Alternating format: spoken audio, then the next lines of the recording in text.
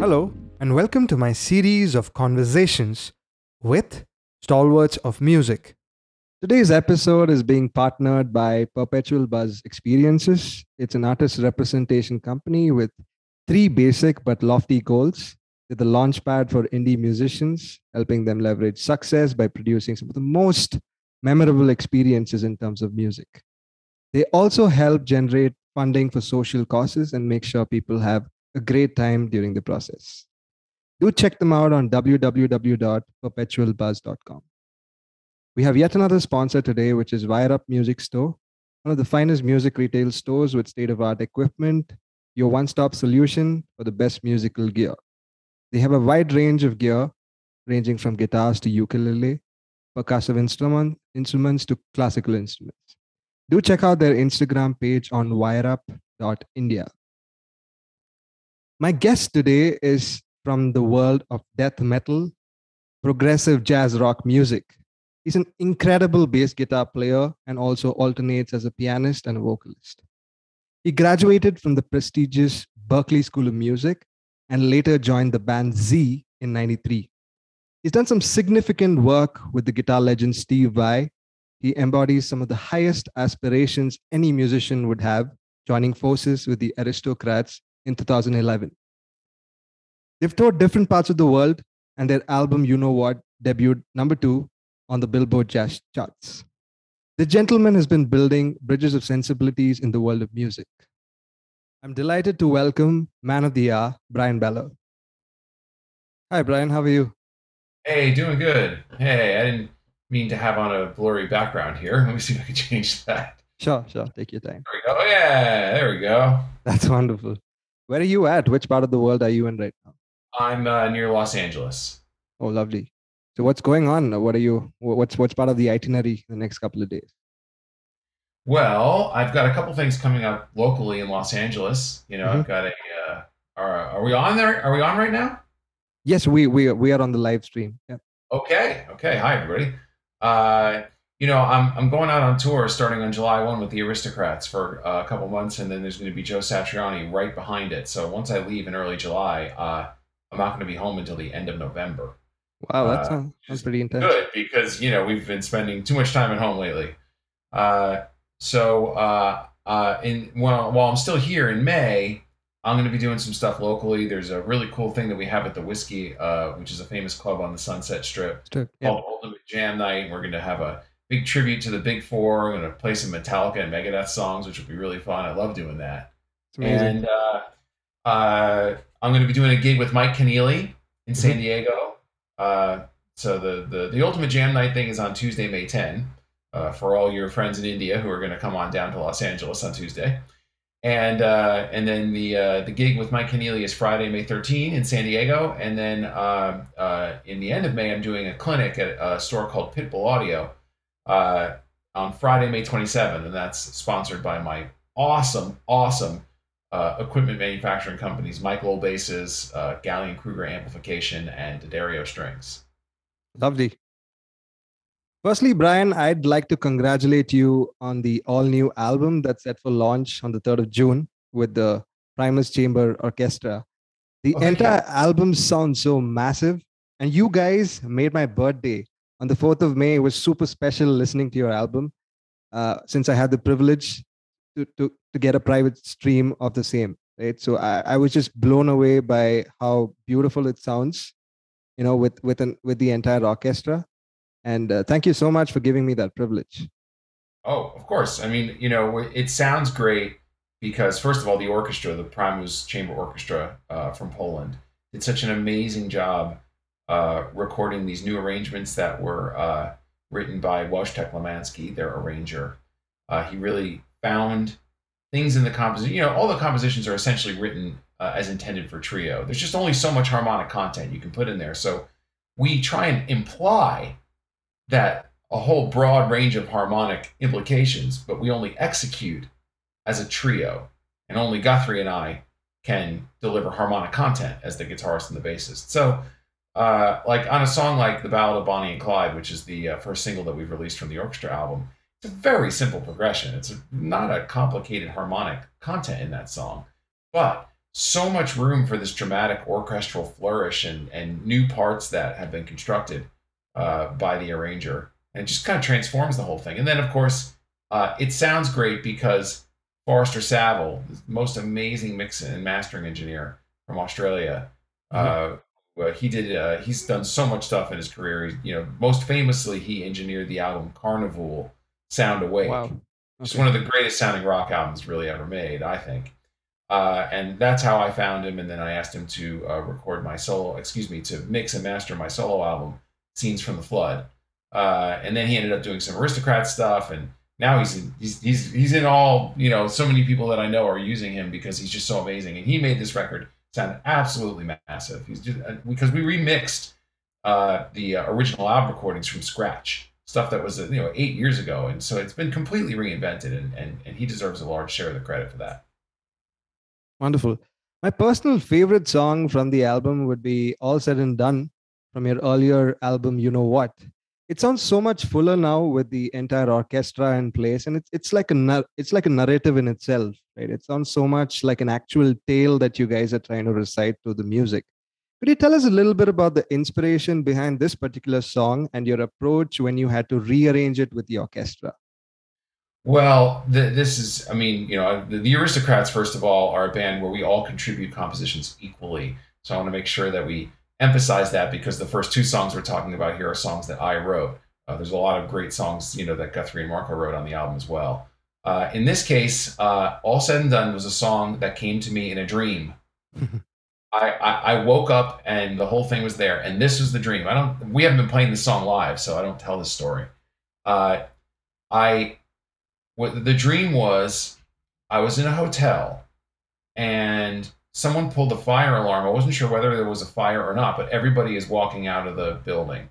And so it was this big kind of chaotic scene where everybody's, massing on the street. And then when I went downstairs on the street, I heard this guy playing a 7-string guitar, like doing this kind of repeating riff, which was very kind of like a genty breakdown, that clean Meshuggah Animals as Leaders type breakdown thing. And it was a really cool riff. And I was trying to find my way to him in the crowd because I wanted to see who was playing it. And by the time I got to where the person was, he was gone. Like suddenly he evaporated. Like, how dreams are like that.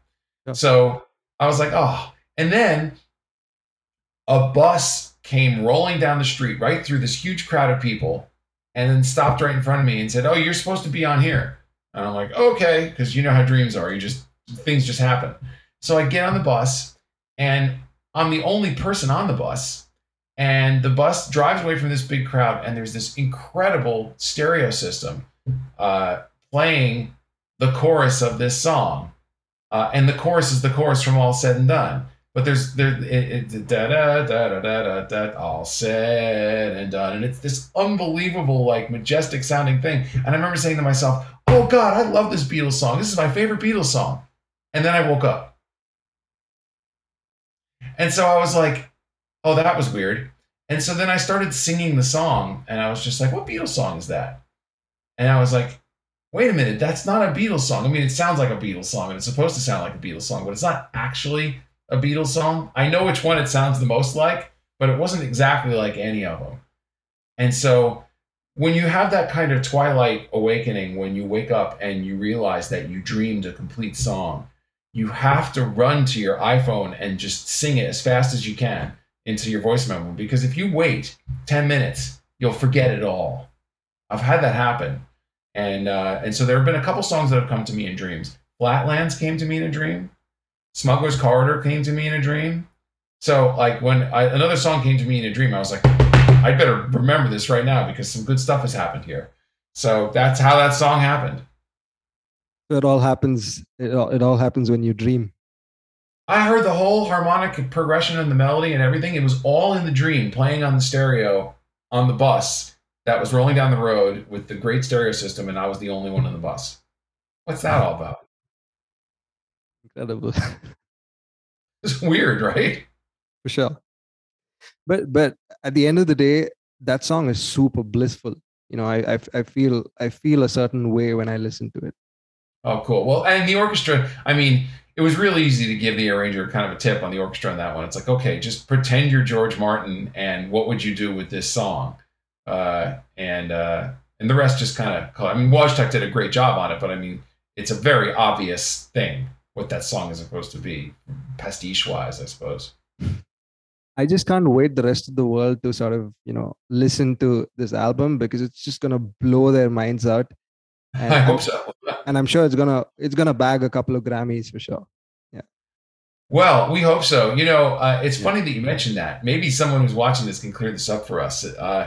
The I thought about trying to submit it for Grammy consideration as well, Mm-hmm. but there's a requirement I learned very recently Okay. that 75% of the material on the album has to be newly recorded. All right. And so, what does that mean? Does that mean 75% of the songs has to have newly recorded material? Because if that's true, then every song has newly recorded material. But if 75% of the songs have to have the whole thing is newly recorded, then within 5 years, then only the you know what songs qualify for that. And I don't know if we're going to get in. So I've actually reached out to the Grammy Academy to ask them this question. It's Mm-hmm. funny you mention it, but no one's gotten back to me yet. Well, Well, they let's know hope for who the I am. let's hope for the best. Fingers crossed. Yeah, me too. What is it that keeps you content now after several many decades of success and fulfillment in terms of music? Nothing. Just kidding. I mean, at some level, you have to, if you're just like, okay, I'm content and that's it, then the fire to be additionally creative, is not there. There has to be something that you're still kind of reaching for, whatever it is. So that was what my little joke was about. But, the other thing is, I think that obviously the whole COVID era experience has just reset a lot of people. I mean, how could it not? I know it reset me in a lot of ways. I mean, I was really almost a complete touring musician for the last 6 years. Not a lot of gigs at home, just tour, tour, tour, tour, tour. So I was maybe a little bit over toured, and then of course I'm not anymore after 2 years of a break. But I remember feeling like, oh yeah, this is actually good. Not that COVID is good. COVID's terrible, but that we get a chance to reset and kind of find what's important in life and go out and gather content. Because I mean, I feel like in order to be creative, you need input from the world.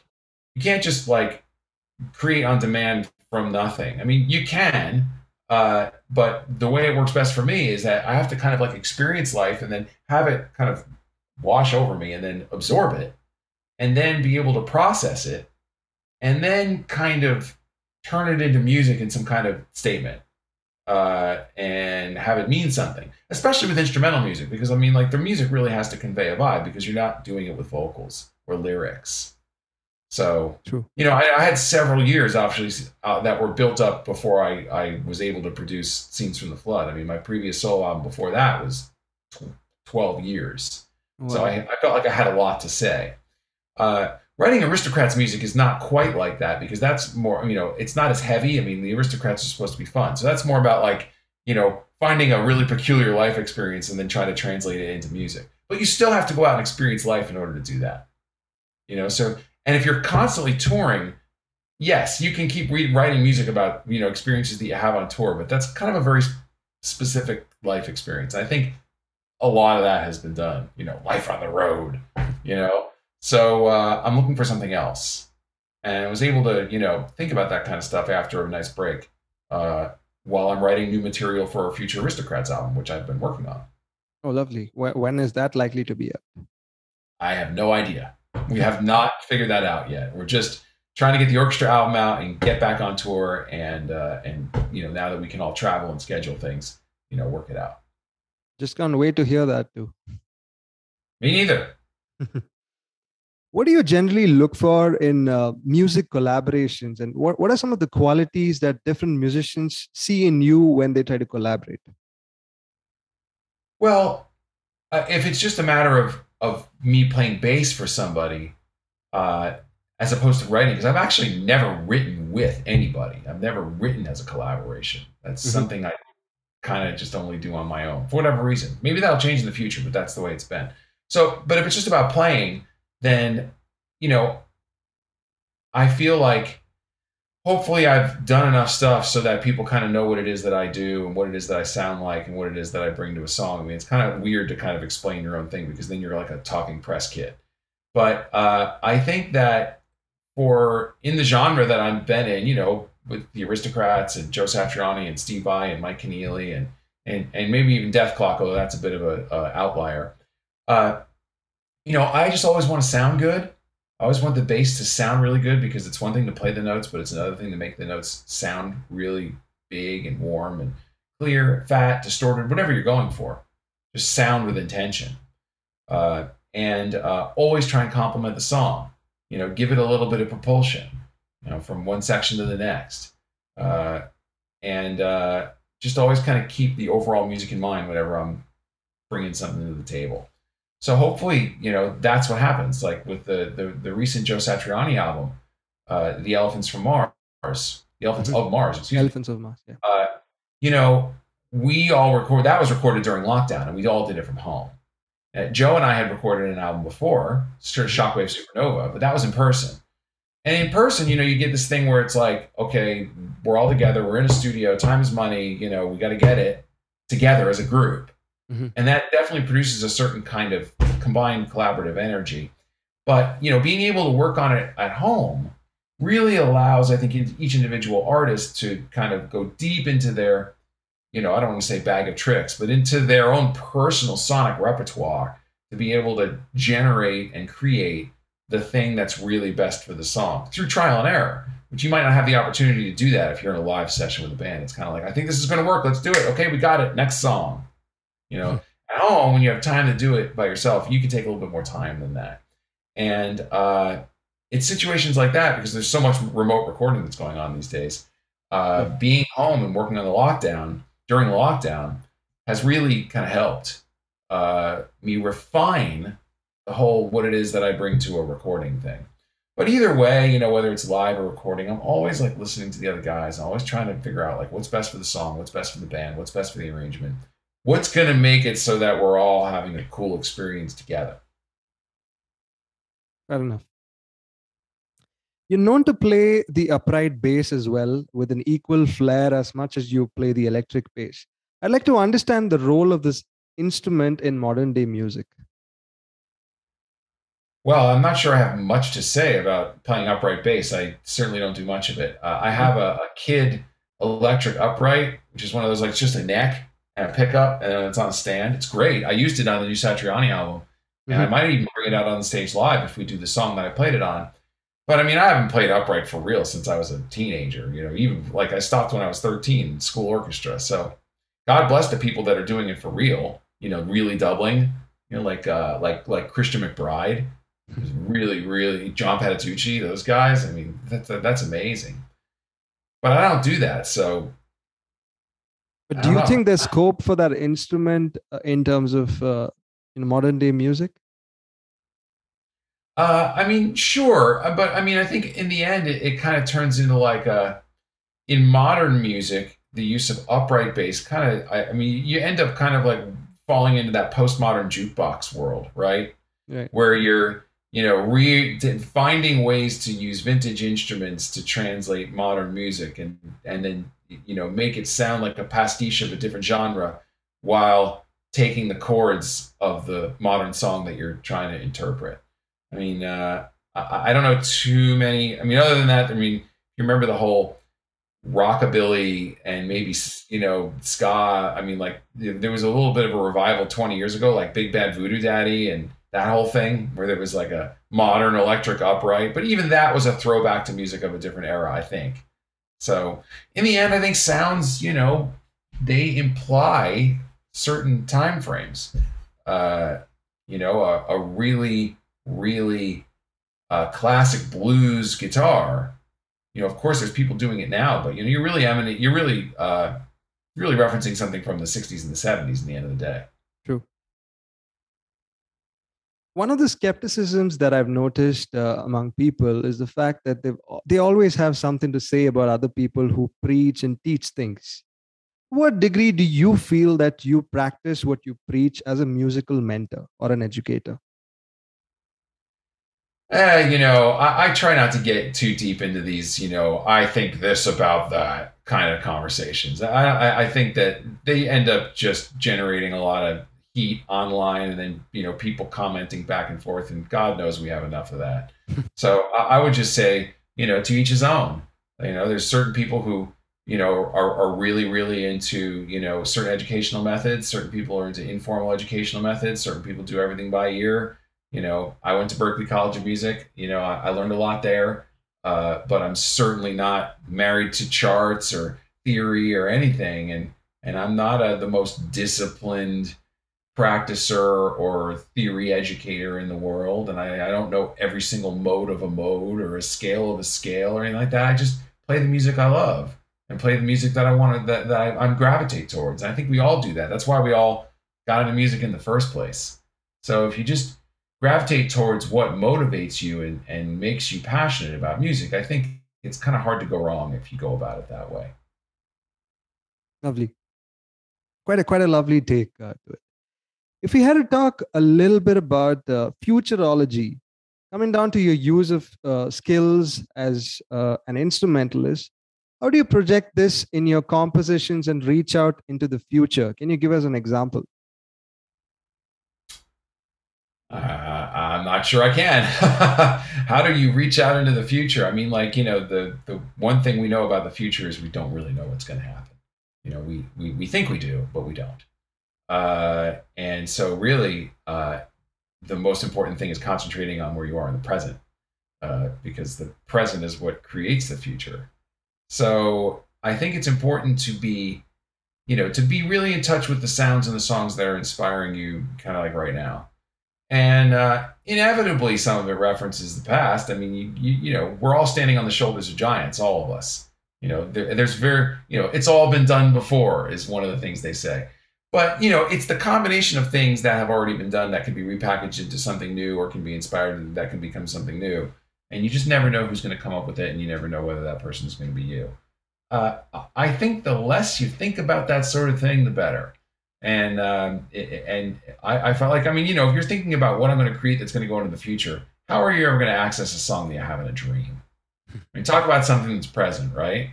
So, and then when you hear things like that, it's like, oh, I remember that sound from the dream. I'm just going to try and go for this. Or if you're having a thought about a song, and then, the most important thing is just don't think about it too much. Just get down and start demoing it. Start making the demo. And next thing you know, you've got something there that wasn't there before. And that at some point in the future, hopefully some other people will hear. So there you've created the future. Would you say that the process of learning music involving a master, it definitely does involve transmission, that involves effort? And I think something that's much more complex than just training yourself and the effort that you put in. It's an interweaving of many complex ideas and processes around it. And I feel it's progressively being lost. What is your take on that? I, you know, uh, I think in some ways there's more mastery around musicianship than there ever has been. Mhm. And I think a lot of that is because there's so much video. We're growing up, and when I was growing up, back in the 1400s, we had maybe a VHS, video cassette of somebody doing a 1 hour kind of video clinic, and maybe a live, movie or something, and that was it, unless you saw the show. The rest you had to figure out on your own. Now, you can see anytime, 24 hours a day, all these amazing musicians pulling off all sorts of incredible stuff, and you can see and freeze every single moment of their fingers. You can see exactly how they position themselves in the neck. And sometimes that's just the trick to pulling something off, is just seeing the hand alignment. Sometimes you can figure it out on your own and you realize, oh, okay, this has to be the way that the person did it, because there's no other way to do it. But that doesn't come naturally to everybody.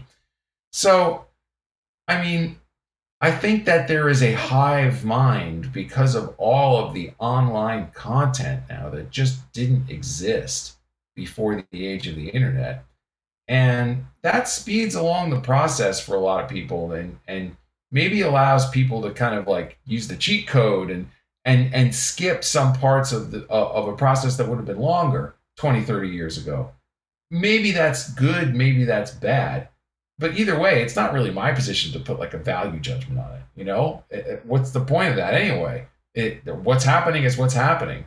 You got to play the game as it exists, not as you may wish or want it to be. Right. You've been training several students as a music educator. And in terms of, your students, every student is distinct, in the sense, in terms of their sensibilities, in terms of how they grasp things, in terms of the effort that they put in, right? So in what ways are your students different from what you were as a student when you were learning music? Well, everybody is different and everybody's the same. We all want to be able to play the music we want to play. Some of it we know how to play, some of it we don't know how to play. And then we've got to find a way to get from here to there. How to get from, okay, I want to become better on my instrument so that I can do X. Generally, I don't think I've ever found a student who just wants to get better on their instrument just because they want to get better on their instrument. Just they want to get better on their instrument and achieve, more musical expertise so that they can play music, so that they could, do a recording or play with a band, usually play with a band. So in that way, everybody's really after the same thing. Personalities are all different. Every human being is unique, and that uniqueness translates into the way they play the instrument, the way they sound, the way they vibe, and everything. But I think it's easy to overthink all of this.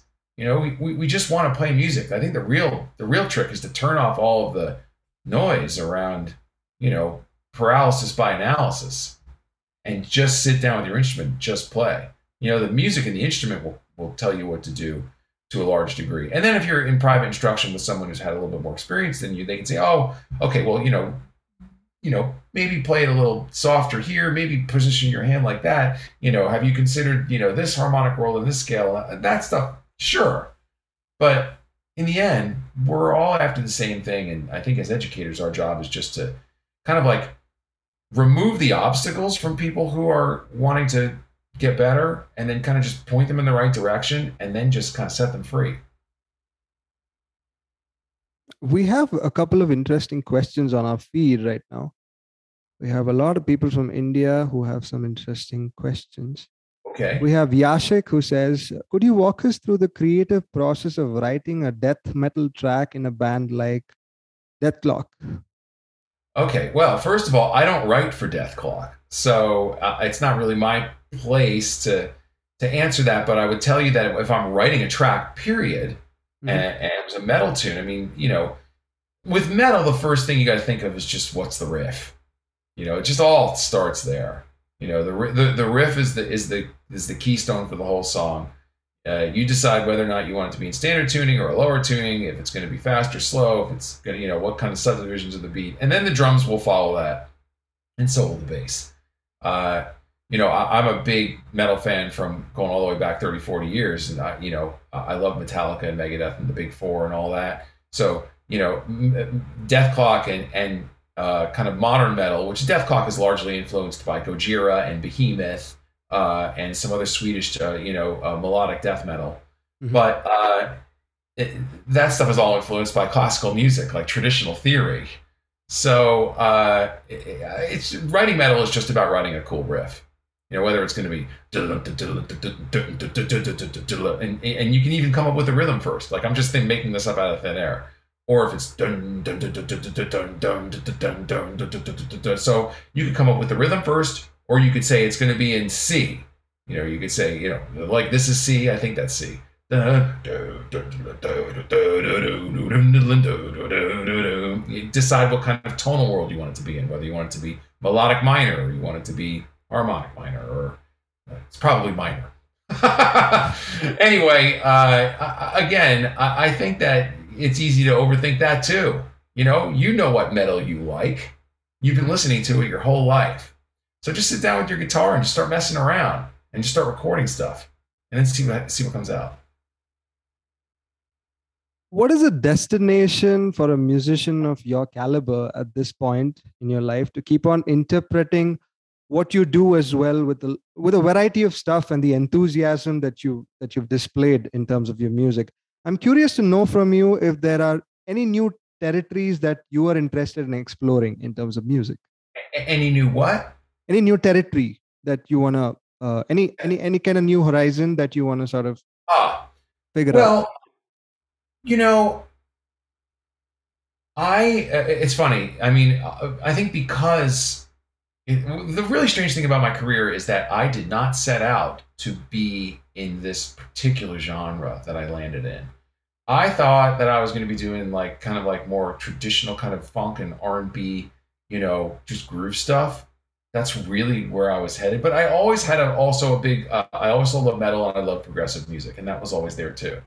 So maybe the universe heard that in my brain and said, "Okay, what you really want is this." And the next thing I know, I'm playing with Dweezil Zappa and Steve Vai, and recording for James Labrie, and then I run into Guthrie, and then Joe Satriani, and it's like it's a lot. It's a lot of notes, and it's a lot of kind of intense music. So what I find myself wanting to do, and I think I explored some of this on my last solo album, Scenes from the Flood, which is this big double progressive concept album, is kind of taking a lot of the not all of it, but taking a lot of the technicality out of it and just creating soundscapes and creating vibes and simple melodies. I mean, like even when I'm writing for the Aristocrats, I think I'm really always trying to think of a melody. You should be able to take away a simple melody from a song.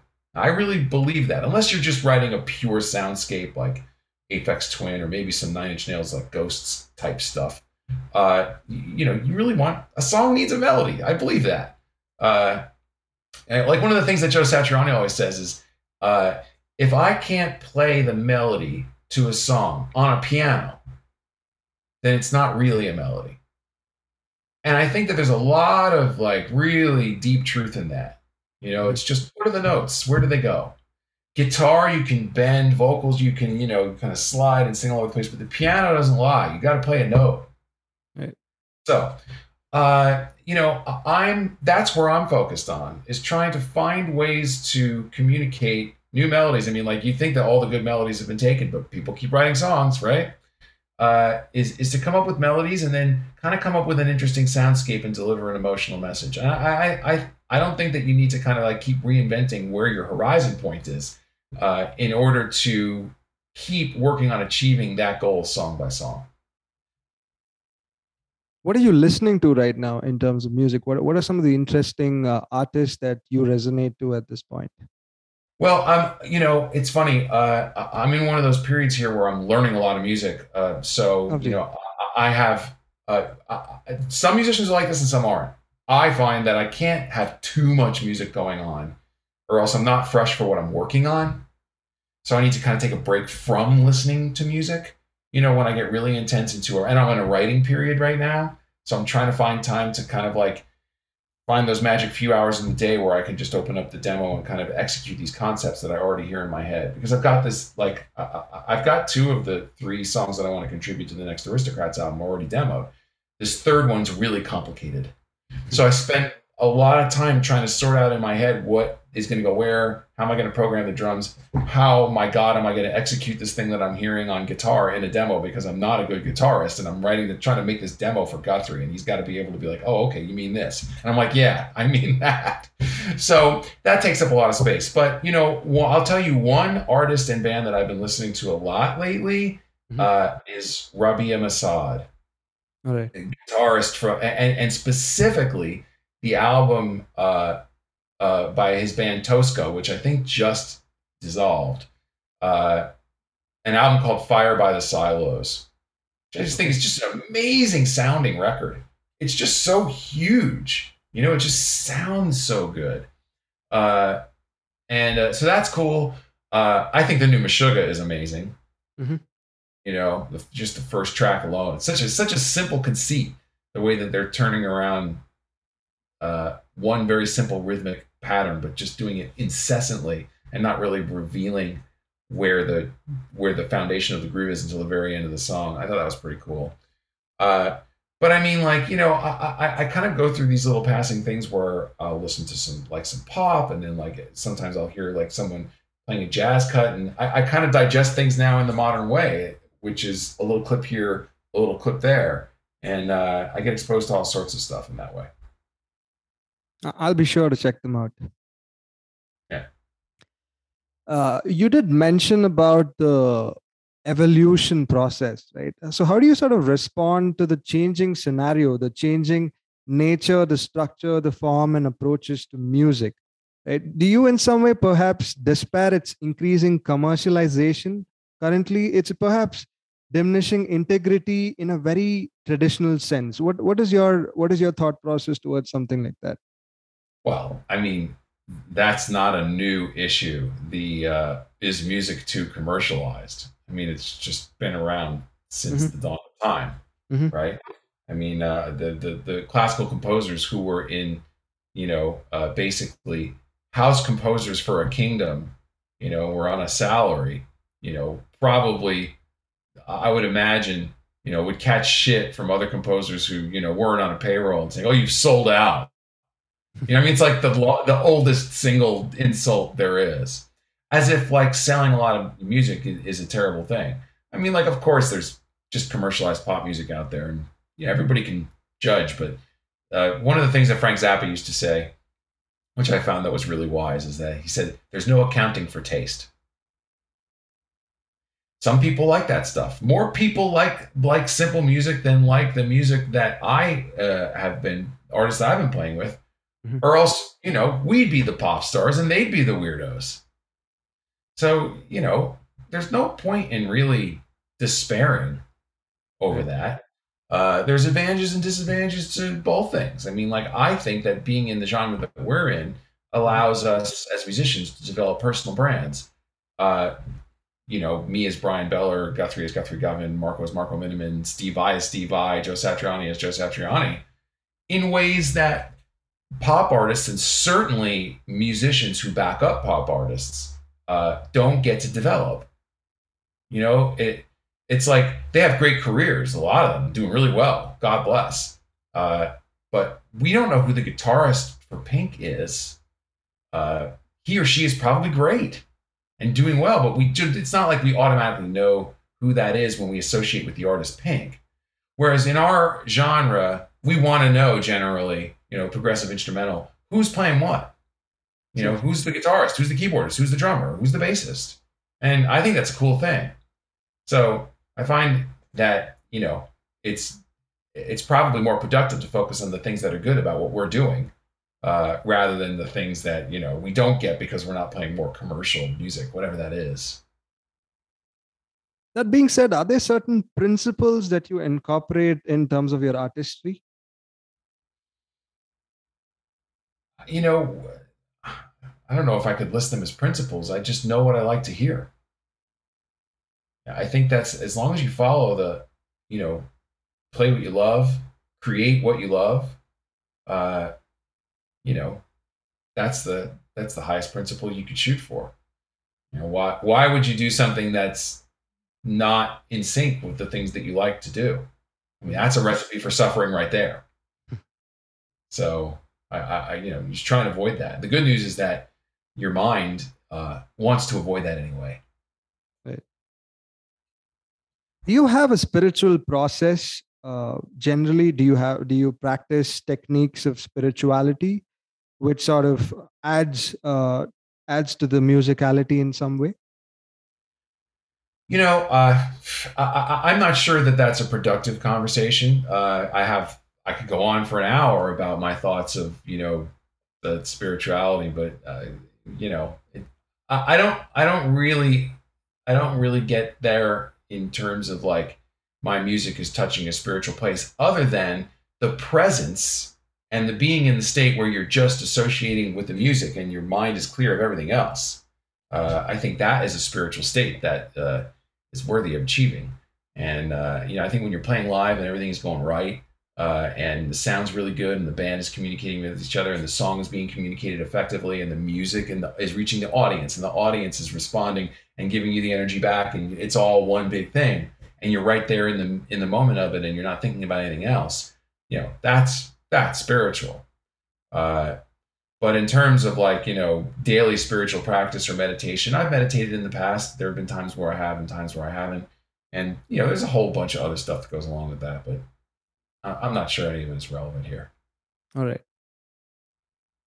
A lot of fans want to know some interesting anecdotes, probably the best of your touring experiences with the Aristocrats, like some interesting memory or some story that you'd like to share with the audiences out here. Well, one of the most exciting things we ever did with the Aristocrats was come to India in 2016. It was the first time I'd ever been. Then I've only been back once, and that was with Joe Satriani in 2018 for a festival in Pune. Mm-hmm. But when we came with the Aristocrats, we did 5 shows. We did Kolkata and Mumbai and Delhi and Bangalore. I think there were 2 shows in Bangalore, if I remember correctly, or maybe there were 2 shows in Delhi. Something happened. I remember we were there and we were told that we couldn't go to Bangalore on the day that we thought we were going to go because there were water riots. Okay, that's right. We were like, wow, yeah, I know. So there was civil unrest, so we couldn't go there. So we ended up staying in Delhi an extra day. And the promoters there said, "Oh, well, we can put together a show on your extra day." And we're like, "But that's tomorrow." And they were like, "That's fine. We can make a show happen in one day."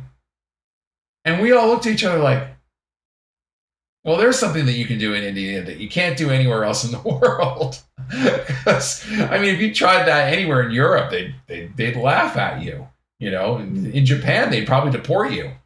But in India, it was possible. And sure enough, 24 hours later, we were playing a show for like 300 or 400 people. So, I think the spontaneity of the Indian culture is one of the things that was really amazing for us when we were there. And then that was even able and capable of happening.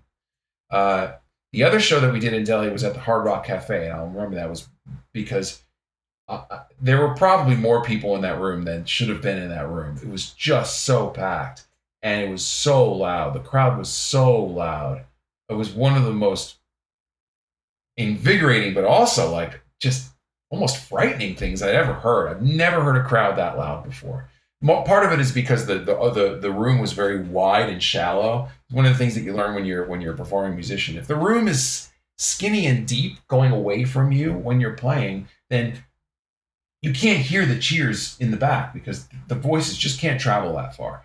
But if it's a shallow back wall and really wide across, then all those people are right there, and if they all shout at once, it'll take your head off.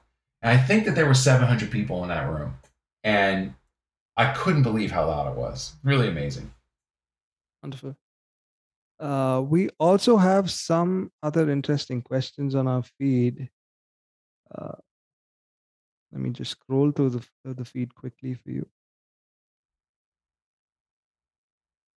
Yeah. So in terms of your whole repertoire, do you sort of carry forward the set of instructions in a very methodical way, or you just improvise when you're on stage? Because you do several concerts, several back-to-back concerts, and every night it's possibly going to be the same kind of set list, right? Be it with Aristocrats or any other artist for that matters. How do you do it? Like, do you do it like methodically, or do you just play by the feel of it?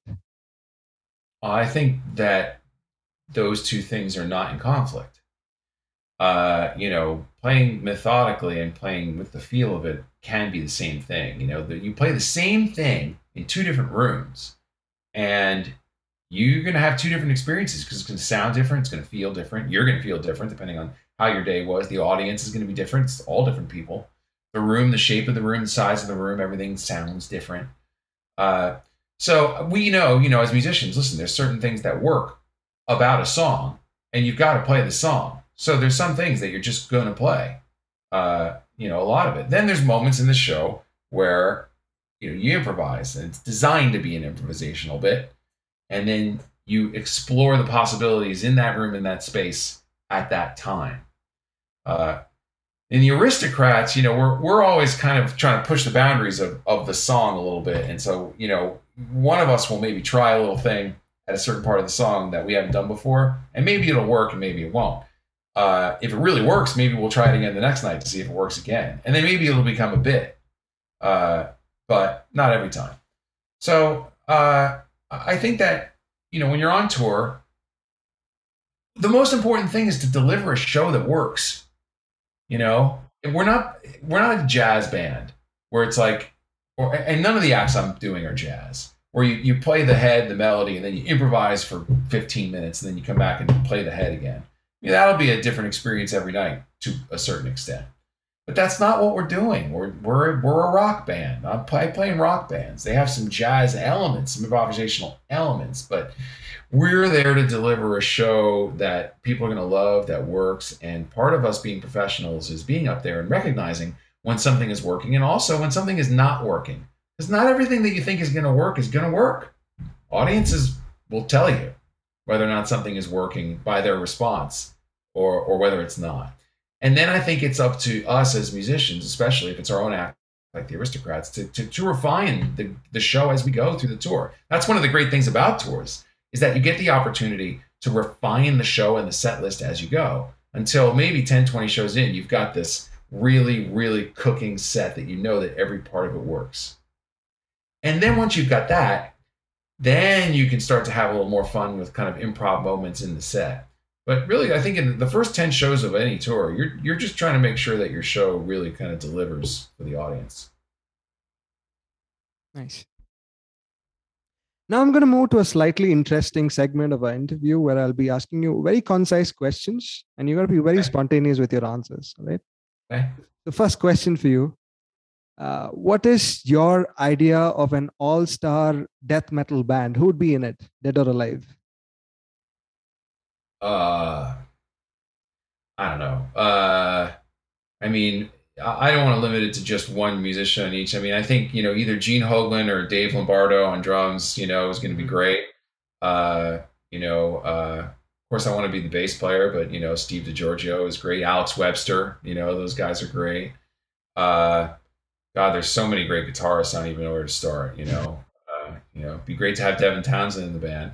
But also, I mean, Frederick from Meshuggah, Tosin from Animals as leaders. I mean, there's just so many people. I don't want to get into it's these four guys. There's just there's so much great stuff out there.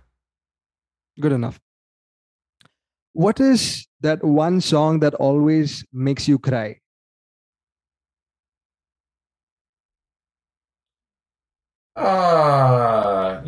I have a couple that are really kind of dear to me. There was a point there where every single time I listened to Jeff Buckley's Last Goodbye, I would get close to tears. That's probably the closest thing that I have to something like that. Wonderful. On the contrary, what is your favorite guilty pleasure song? What's a guilty pleasure when it comes to music? I mean, something you like and other people don't.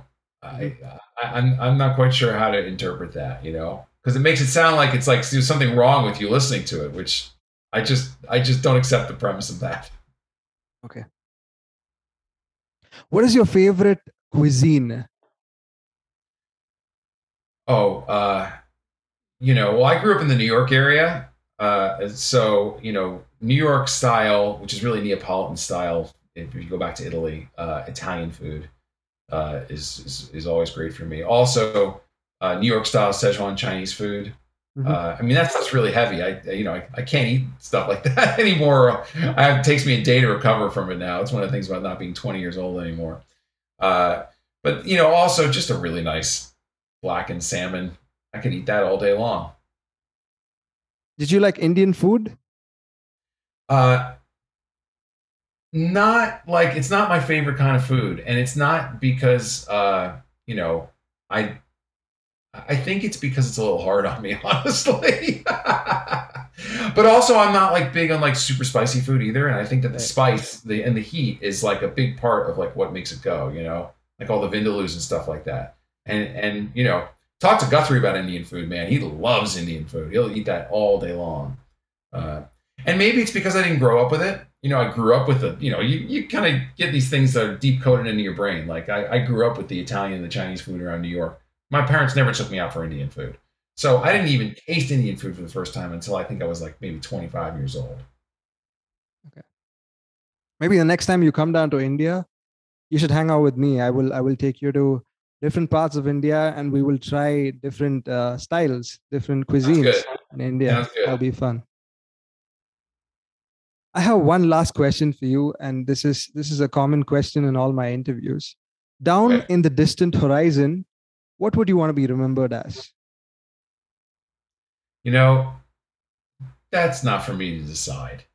I mean, in the end, your perceptions of you and other people's perceptions of you are just never going to be the same. Again, I think this is a common refrain.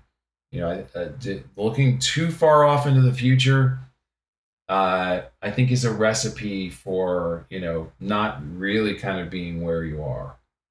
So I think if I just keep doing what I'm doing, then whatever I'll be remembered for will hopefully be the best parts of what I've done. Fair And enough. so all there is for me to do is just to keep doing what I'm doing. Please do that. As we continue to celebrate a dozen marvelous musical pieces and the showmanship that you've displayed in terms of your abilities, in terms of instruments, in terms of your vocal abilities, it sort of plays a very rich and intense life that all of us sort of await to hear. So please keep doing that, and we're here to support your music. Thank you very, very much. And thank you for having me on. I really appreciate it. This interview is also going to be part of my all new audio podcast, which is going to be called Stalwarts of Music with Aditya Veera. And it's additionally being aired on Big FM Shillong and Azol, two incredible radio stations that cater to music. So before we conclude, I would like you to give a concluding note. It would be great if it were to be a musical note. You want me to sing? Whatever suits you.